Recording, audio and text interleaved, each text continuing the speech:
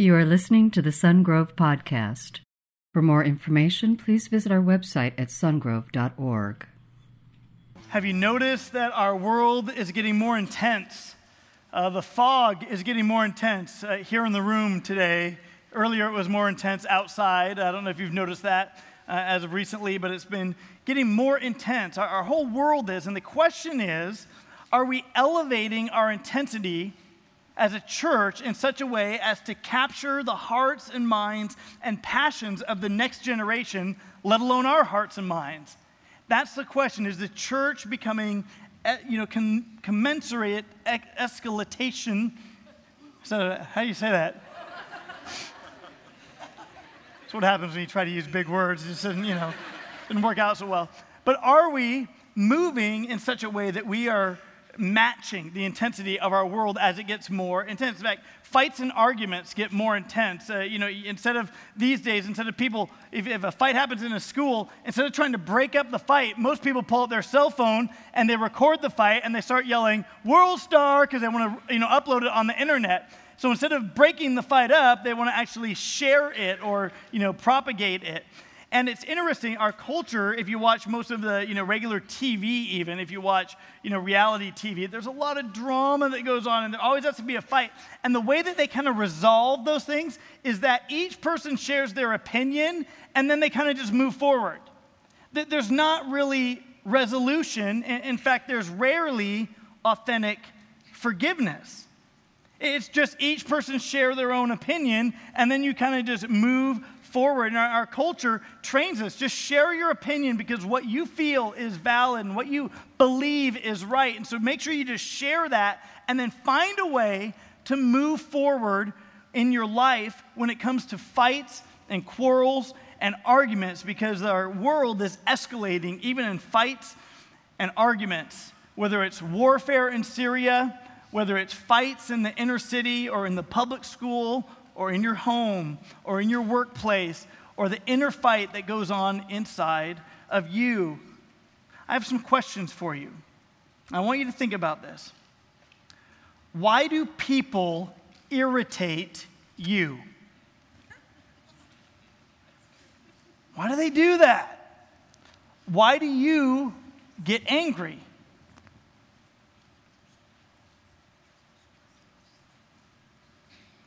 Do you just make excuse for it?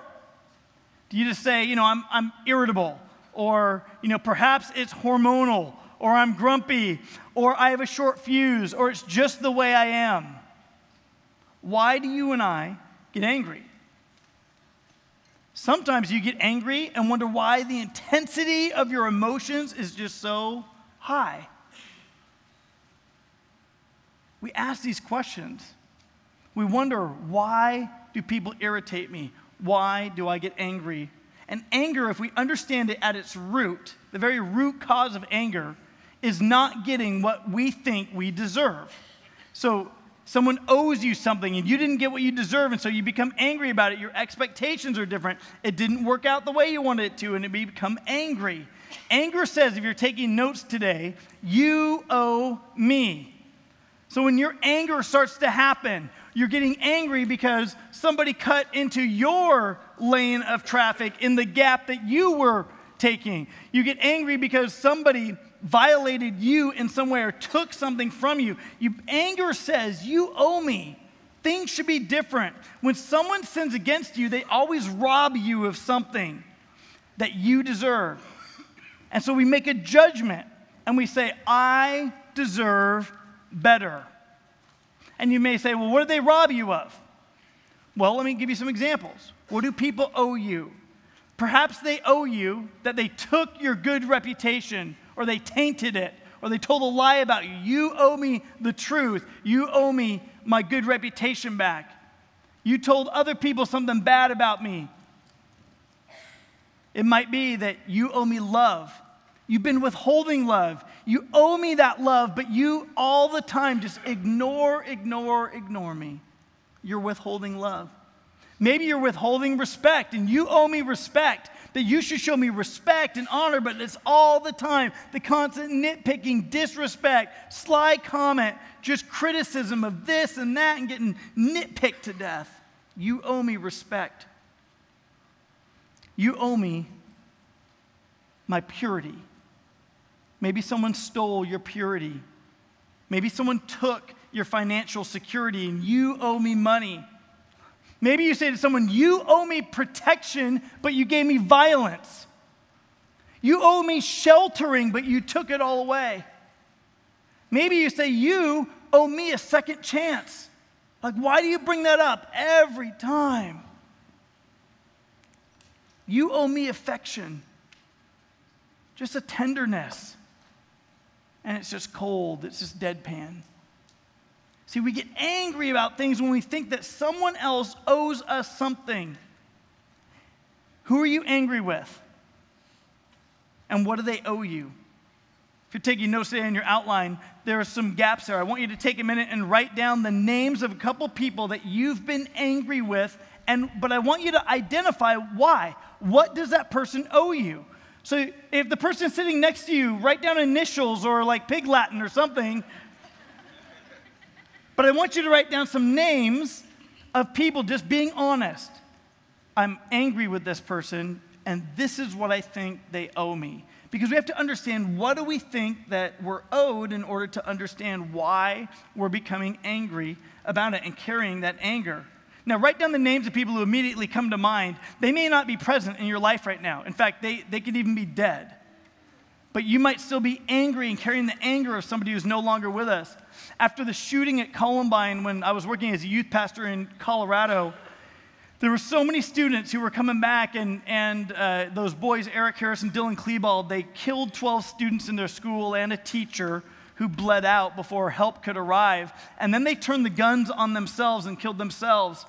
And they shot a lot of kids who lived. They threw pipe bombs at kids who got shrapnel wounds. And so many of those kids, whether they were injured or not, dealing with the post-traumatic stress after that event, just dealing with it, coming up with really tough questions like, how do I get over this?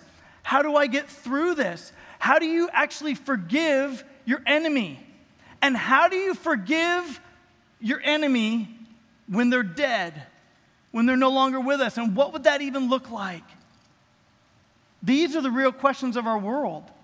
These are the real questions that we carry when we walk in the anger, when something has been stolen from us, and we know that we are owed something. Andy Stanley says that when we are sinned against, a debt-to-debtor relationship is created. So imagine just a one-way street. Someone sins against you. Their sin causes a debt to you now, are the debtor. A debt-to-debtor relationship has been established.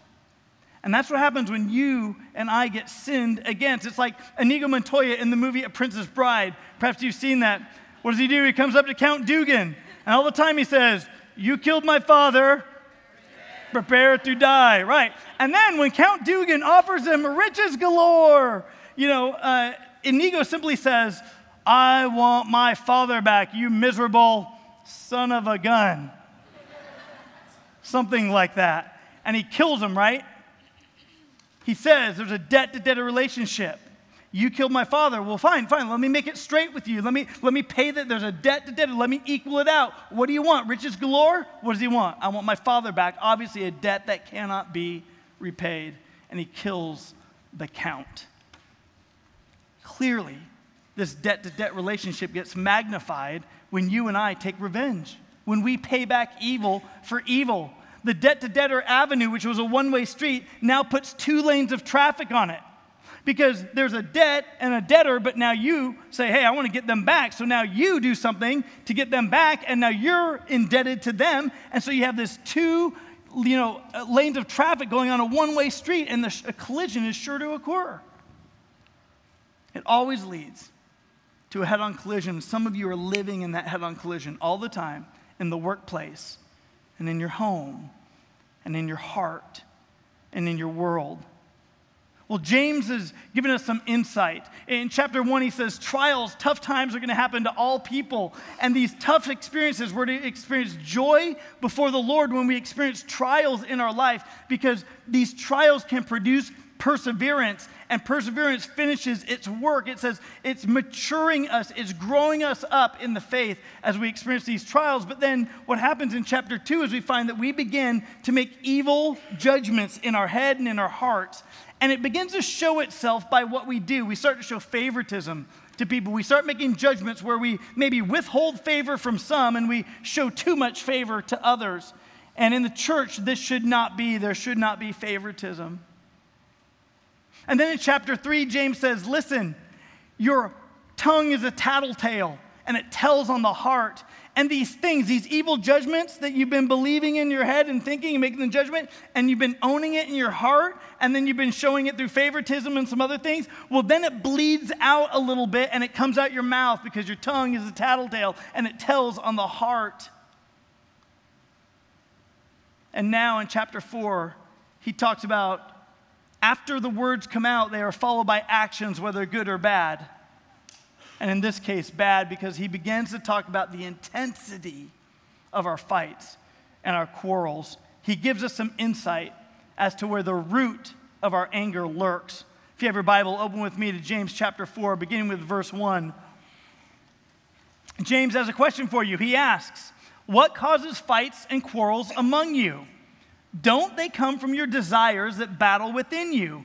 You desire but do not have, so you kill. You covet but you cannot get what you want, so you quarrel and fight. You do not have because you do not ask God, and when you ask, you do not receive because you ask with wrong motives, that you may spend what you get on your pleasures. James begins to draw out for us a pattern of anger, and I want you to catch it here today as we walk through this pattern. What happens first is that we've got these desires battling within me, and so we basically say, I deserve. We become angry. We're saying, I deserve better than I've been treated. I deserve something better. And so we begin to get these desires battling in us, and then we say, well, then I will pay back. James says, quote, so you kill. Some cases, maybe actually killing. Other ones, it's just the payback. I didn't get what I want, so I'm going to pay back. It would be like a husband and wife being in a conflict where he is unloving to her. She says, I deserve to be loved, but since I'm not being loved, I'm going to withhold respect from you. I'm going to be disrespectful to you. And then you as a man, you might say, hey, well, you've not showing me respect, and so I'm going to be more unloving to you, and you get in the crazy cycle, right? Because you don't get what you think you deserve, and so you pay back. So you kill. He goes on and says this, I deserve, and I'm powerless to get what I deserve. So I will fight and quarrel with those who owe me. So we just start fights and we start quarrels. Because now we're powerless. We've tried. We thought that expressing the intensity of our emotion might cause a positive reaction, but it didn't. It just escalated. And now we're getting less of what we want, and we find ourselves in a powerless condition. So we say, I deserve, and I'm powerless to get what I deserve. So I will ask God to give me what I deserve. You ever done this? You're angry with somebody. You're like, Lord, take them. Take them home, Lord. Kill them off, right? Lord, life would just be easier if you would just take them out or move them across the country or do something different, right? Lord, just have them leave, have them go away. We begin to ask God, God, would you change the one who left me to come back? Would you change my circumstances? God, would you change? And we begin to negotiate with God because we tried it on our own and we couldn't do it. So now we appeal to, well, I guess I got to turn to God now. We begin to appeal to Him. Well, and if that doesn't happen, I look to the world to give me what I deserve since God or others didn't come through for me. So what happens? We're appealing to God. Well, God didn't do it our way or do it to the extent that we thought we deserved. And so we finally go, well, fine, I'm going to go be self-sufficient. I'm going to get it on my own from the world. I'm going to look to other things that harm me. And we carry anger along with us. And in reality, we're like a little kid who's in the store and wants something. You've seen it. They're in the store, they want something, and they're like, I deserve that toy. And then they ask their parent, and the parent may say, no, you can't have it, come on, we got to go. And then the little child will say, I want it! And they get really loud. Now you're embarrassed as a parent, and you're like, hey, shh, calm down. Come on, let's go. You're hoping that the checker will get everything checked out real quick. And then the kid realizes you are making an escape. You're trying to get out of this. So the kid does what any good kid would do, and they throw themselves on the floor, right? Like, now I'm laying down the floor. You're going to, in a sense, I'm having a silent protest, but oftentimes isn't so silent, right? And so they throw themselves on the floor, and they're having a temper tantrum, and then they realize this didn't work, because the parents look at them going, I see what you're doing here. Fussing is not going to get you what you want. Well, now you didn't get what you deserve, what you want, so what do? The kid changes. I love you, Mommy. Love you, Dad. I love you too. Now get up off the floor, we're leaving, And so what happens then, that little kid happens time and again, they kind of grow up and they say, when I was young, I didn't get what I want. So now I'm going to fall in love with the world to give me what I want when I'm old. So I might have a cognitive belief of God, but I'm not giving him my heart because he didn't give me what I deserve. In fact, I'm a little bit angry toward life. I'm angry toward God. So what do? We look for a substitute. If you're a believer in Jesus Christ as the bride of Christ, we begin to look for another lover.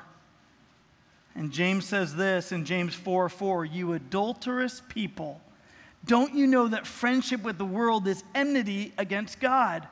Therefore, anyone who chooses to be a friend of the world becomes an enemy of God. Or do you think that Scripture says without reason that he jealously longs for the Spirit that he has caused to dwell in us? But he gives us more grace. And that's why Scripture said God opposes the proud, but shows favor to the humble. God jealously pursues your soul, that spirit that he's put inside of you. God jealously wants that, like a husband would jealously pursue a wife, like a wife would jealously pursue her husband, a righteous and a perfect and a correct jealousy. That phrase there can also be interpreted that God envies intensely for the Spirit he has caused to dwell in us. That God's love is so great, his love is so big, that he envies intensely when you and I look to the other things to try to get what we think we deserve. We begin to commit spiritual adultery. But God's love is so good, his love is so vast, his passion is so pure that he envies intensely. The intensity of God's love is unbelievable when it comes to your soul.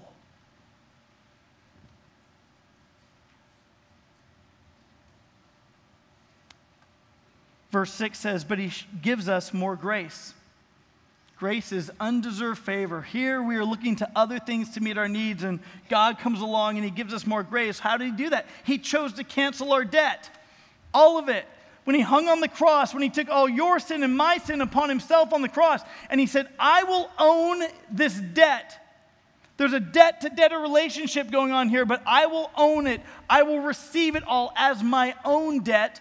I will pay for it in full, and I will offer you eternal life, relationship with God, the hope of the gospel. He canceled our debt. But the prideful person that God is opposed to, because that pride is what gets them in so much trouble. The prideful person makes a judgment on the inside, and they say, you know what? I'm going to get what I deserve. I'm going to go get it for myself. James 4:7, James says, submit yourselves then to God. Don't be like that prideful person, right? Submit yourselves to God. Resist the devil, and he will flee from you. Come near to God, and he will come near to you. Wash your hands, you sinners. Purify your hearts, you double-minded. Grieve and mourn and wail and change your laughter to mourning and your joy to gloom. Humble yourselves before the Lord, and he will lift you up.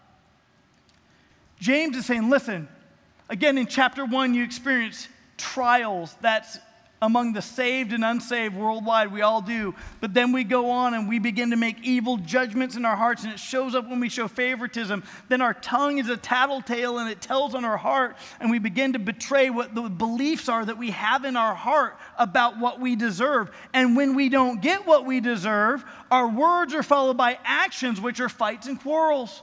And James says, don't stay stuck in your pride. He wants freedom for you. God's love, He wants freedom for you. He wants you to turn back to Him. So James says, listen, resist the devil. Now, who's the devil? The devil is the father of lies. In fact, Jesus said that the devil's first language is lying. That's his primary language. He's the father of lies. In fact, the devil is the king of I deserve. He's the king who said, I know I can't be God, but the devil, one of the most highly created beings in Scripture, really God's choir director, the director of music, and you wonder why music is so powerful. But the director of music said, I know I can't be God, but I deserve to be like God. And it was his pride that got him cast out of heaven. And he deceived a bunch of angels with him, and they were cast out. And that very same devil now roams the earth, looking to devour the joy, to devour the spirit, to devour the soul of God's children. And one of the ways he does that is all he has to do is convince you and me that we deserve. We deserve something better. James says, come near to God. Who's God? God's the revealer of truth. God's the one who begins to peel back in our heart to show us what are the lies that the enemy's been whispering that you and I have been believing that keep us stuck. And so he's going to come along and say, let me reveal truth where you are buying into a lie. And it's keeping you stuck. There was a time when Heather and I had moved from Colorado, where we met, and then we moved to Southern California, and there was a time when our marriage was on the rocks. I literally thought I might come home from work and she might actually have grabbed the kids and gone back to Colorado. And I tried to do everything I could to change her, but at the same time, I had a lot of I deserves inside of me that were pushing her away, and she had a lot of I deserves inside of her that were pushing me away. But fortunately, I have a wife who loves Jesus, and she turned to Him, and God began to reveal to her heart, you will not entertain a negative thought about your spouse. Even if you have friends who are fueling it up, you will not. And guess what? God began working on me. Dave, you will not entertain a negative thought about your wife. You will not look for the grass is greener. And it was the thing that got us unstuck. Why?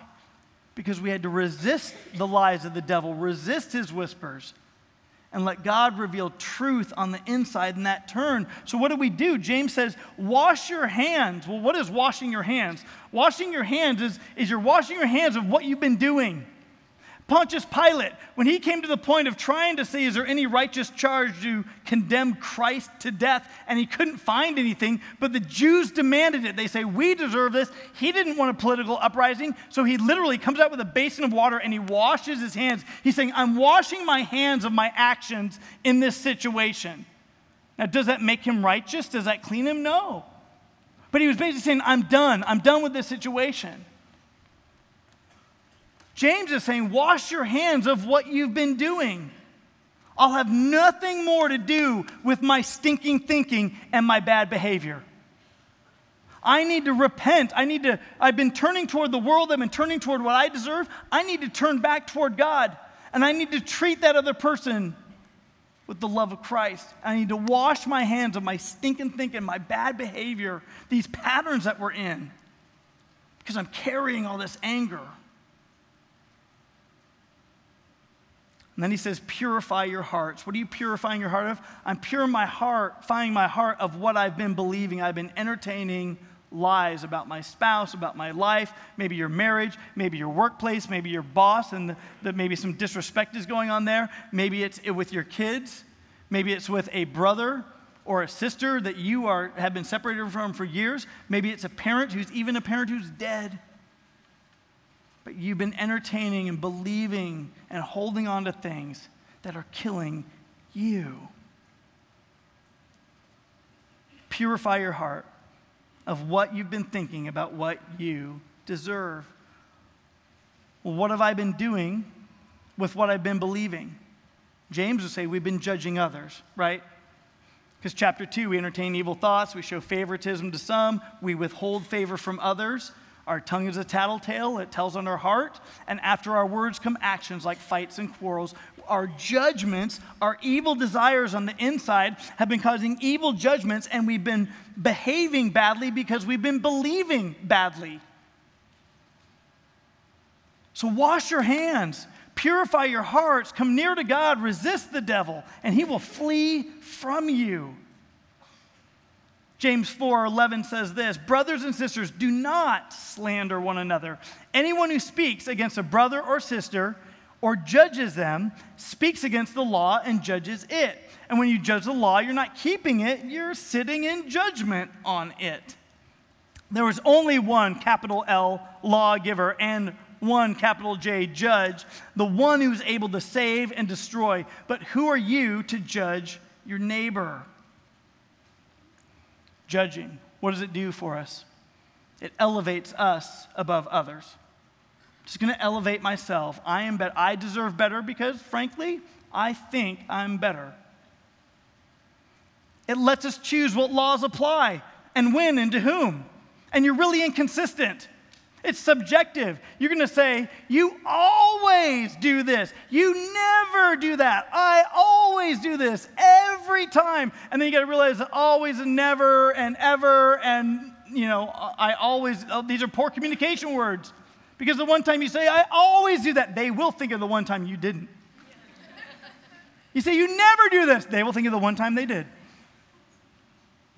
They're poor communication words, but what happens? We begin believing in our heart, and it comes out of our mouth in our fights and quarrels, and we're at odds with one another because we are judging. And it convinces us that we have the right to act out based on our opinion. That if I share my opinion, that somehow my opinion got heard, let's just move forward. But many are moving forward in that crazy cycle. And you're stuck. And you're angry on the inside. Judging is simply our own pride. The inability to let go of anger leads to prideful bitterness. Well, what's the answer? Is there any fix here? How can we get beyond this when the way of our life is this way? The answer is forgiveness. And you go, oh, forgiveness.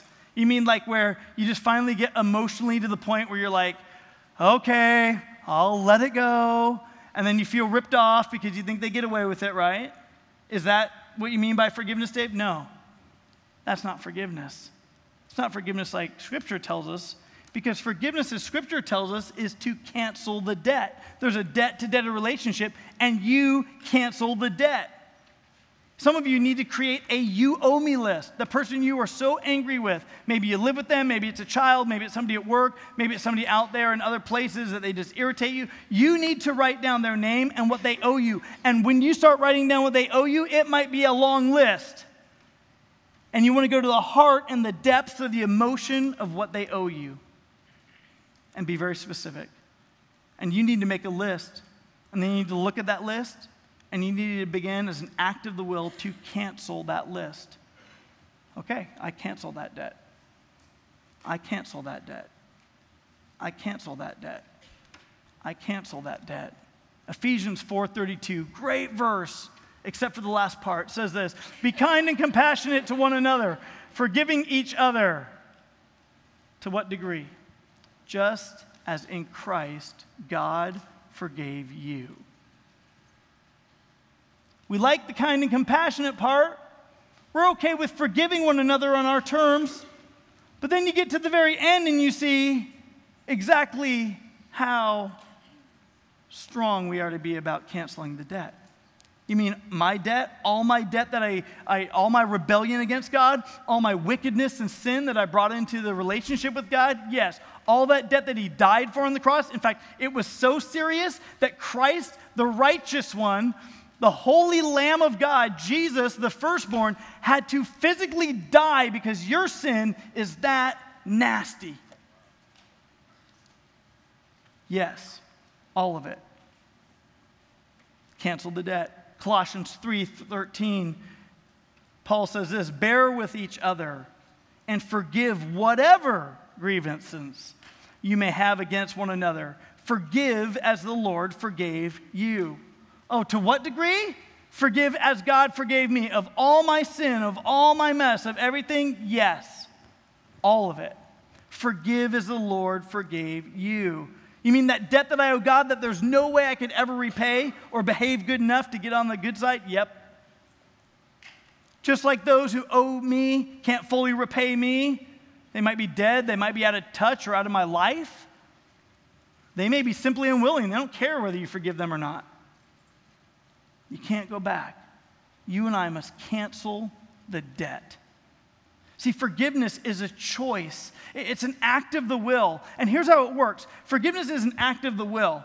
And our brain and our will is like the engine of the train. And over here is the caboose. The caboose of the train are our feelings. And so right here, right now, we begin to say, here's the you owe me list. And I begin to cancel the debt. And guess what? I don't feel like it. I do not feel like canceling this debt. But, oh, God, you forgave me of everything. I'm going to cancel the debt. And what happens is that begins to get the train in motion. And 2 minutes later, when you're like, I'm just feeling so bad about this again, I canceled the debt again. And a day later, when you see the person out in the public or online, or you live with them in your house and they do something again that's irritating to you, you're like, I canceled the debt again. And again, and when that memory comes up, or you have a dream at night and you wake up and you're all just thrashed because of your dream, you begin to say, I cancel the debt again. It's an act of the will. It gets the engine of the train moving. And over time, as you and I cancel the debt, our feelings catch up. And our feelings catch up because we have canceled the debt so that now we begin to even potentially have compassion on the one who's stuck in their sin, their repeated patterns, that they are trapped. We actually have compassion on the one who had previously been killing us. And guess what? Then you're free. That person doesn't have power over you anymore. You've been carrying their power over you for far too long. And James is saying, be free. Cancel the debt. Paul is saying, be free just as in Christ God forgave you. It's an act of the will. Did Jesus want to die physically? Did he want to go through that torture and that pain? No.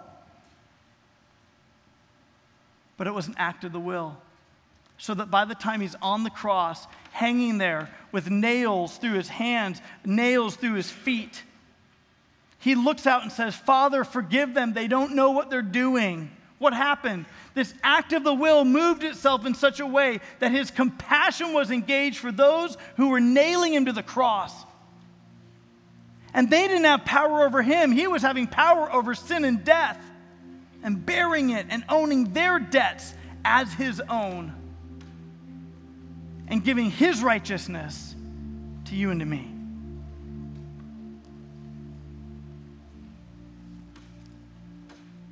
How serious is this that we give forgiveness? It's so serious that Jesus was God's tithe.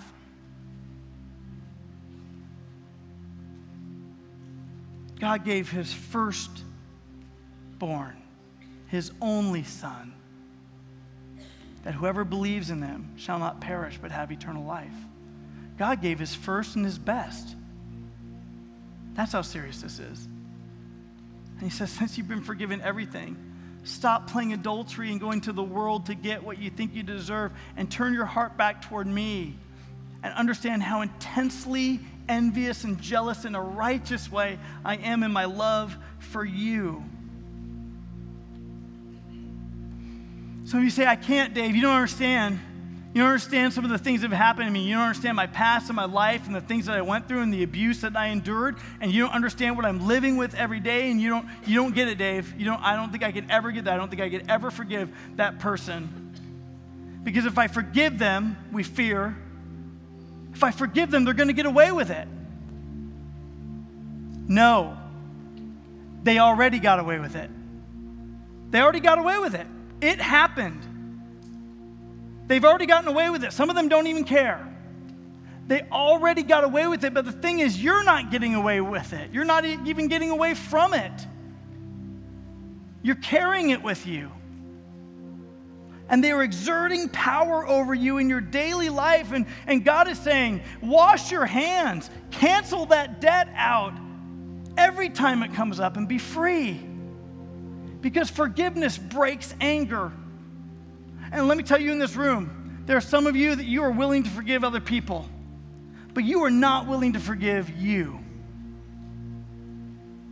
And you have been carrying against yourself your crimes. You have been carrying against yourself your sins and your iniquities before a holy God who says, I owned it. I paid for it. I wiped it away, but you keep bringing it back to him. I've been reading in the book of Genesis, and there's a story of Joseph in the book of Genesis. And Joseph is a brother among many brothers he's the youngest, and he comes and he shares, I had a dream with his older brothers. And he says, at some point in your life, this dream is that you're all going to bow down to me. Very disrespectful for the younger brother to tell that to all his older brothers, right? They're not happy with him, so they throw him in a well. It's a dry well. So you just stay down there for a while. And then they think, we're going to kill him. We're sick and tired of his disrespect. He keeps coming up with these grand ideas, like his dream, throws him in the well. So oldest brother, the protector, he thinks, well, I'll let the brothers cool off, then I'll sneak away, get my dad, and we'll come back and rescue him. But while the older brother snuck away to get the dad and kind of say, hey, here's what happens, Judah, one of the other brothers, says, well, we shouldn't kill him, because if we kill him, we get nothing for it. We might as well sell him and get some money. I mean, come on, right? So they sell him, they get some money, they sell him into slavery. He goes from slavery in Potiphar's house to slavery in Egypt. He has the ability to interpret dreams like the dream where his brothers would bow down before him. He finally gets called out of being in this prison to interpret a dream of Pharaoh, the most powerful man who saw himself as a divine demigod. And he begins to share the interpretation of Pharaoh's dream, that there will be years of famine. So we need to have 7 years of good so we can make it through the 7 years of famine.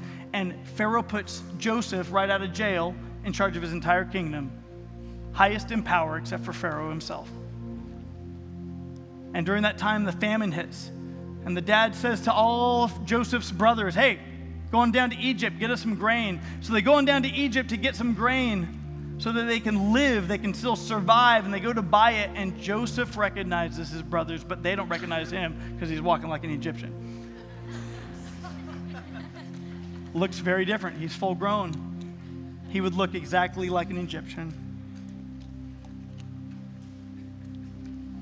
And he finally calls his brothers in after playing some games with them. He basically calls them in, and he reveals to them who he is. I'm your brother Joseph. And they are so afraid. They're like, he is going to pay back to us for all the wrong that we have done to them. And Joseph weeps and says, do not be afraid. I forgive you. I love you guys. God even allowed this awful, nasty stuff that you participated in way back then. God is doing good things with it. In fact, right now, Joseph is seeing before his eyes that his brothers were bowing down before him to buy grain.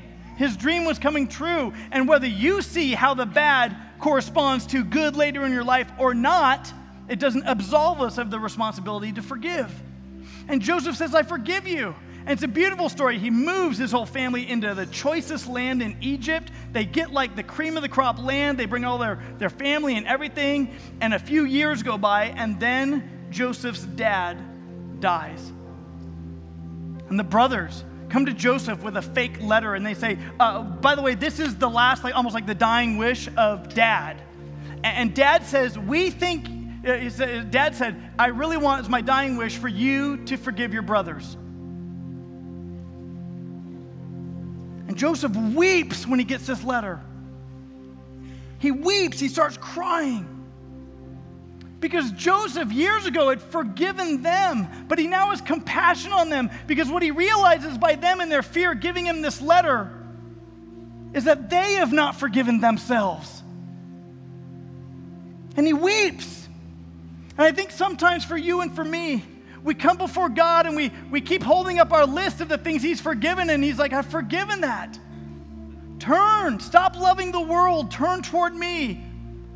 I will provide for you, I will care for you. In fact, Joseph says this in Genesis 50:21 to his brothers. He says to them, do not be afraid. I will provide for you and your children. And there are times that you and I come before God and we haven't forgiven ourselves. And he's like, I've forgiven you everything. And we won't forgive ourselves. And God says, turn away from your pride. Receive my forgiveness and come back to me. I will provide for you. I will care for you and your children. Forgive yourself as God, through Christ, has forgiven you. And forgive others as an act of the will, as God in Christ has forgiven you. With your heads bowed, your eyes closed, believers in the room, this is your moment of decision. For those of you in the room who said, I've made a relationship with Jesus Christ, I know who he is, I've surrendered my life to him, I've given my life to him, this moment of decision for you is this: that today, as an act of the will, whatever God's Holy Spirit has been revealing to you in your heart, that you maybe even have put down on paper, that just today, for the first time, you're saying, God, I cancel the debt.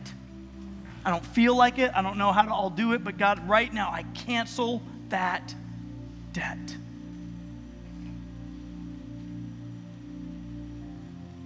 I wash my hands of my stinking thinking and my bad behavior. Maybe in this room, you've never given your life to Christ. You've never said yes to Jesus. You don't have the forgiveness of all your sin. You just now are realizing that he died on the cross for your sin, that he paid God's righteous judgment, the lawgiver, the judge's judgment against your sin. And today is the day that you need to surrender to him. If that's you today, will you just pray this prayer silently in your seat? God hears you. Just repeat something like this after me. Jesus, today, I'm saying yes to you. I ask you to come into my heart and make me a new creation. I believe you died on the cross for my sin, and that God raised you from the dead, that you are God. And so I surrender my life to you. I lay it down. Today, Jesus, I'm saying yes to you. If you just prayed that, would you just raise up your hand? Anywhere around the room. Awesome. Right here in the middle. We've got some people who'd like to give you some stuff. I think Angel right over here in the middle. Just hold your hand up if you prayed that, because I got a friend who wants to give you some information. Everybody's heads are bowed, their eyes are closed. So you just hold your hand up high. And if you got your hand up, you just look up at me. Greatest decision you could ever make. Right here in the front and the middle. Angel, thanks. Anywhere else around the room, just hold your hand up long enough. If I can't see you with lights in my eyes, right here, third row. If I can't see you with lights in my eyes, they'll find you. So they'll sneak their way over to you. Anywhere else around the room, awesome. So good. Let me pray for us. Jesus, we thank you for being willing to die for us.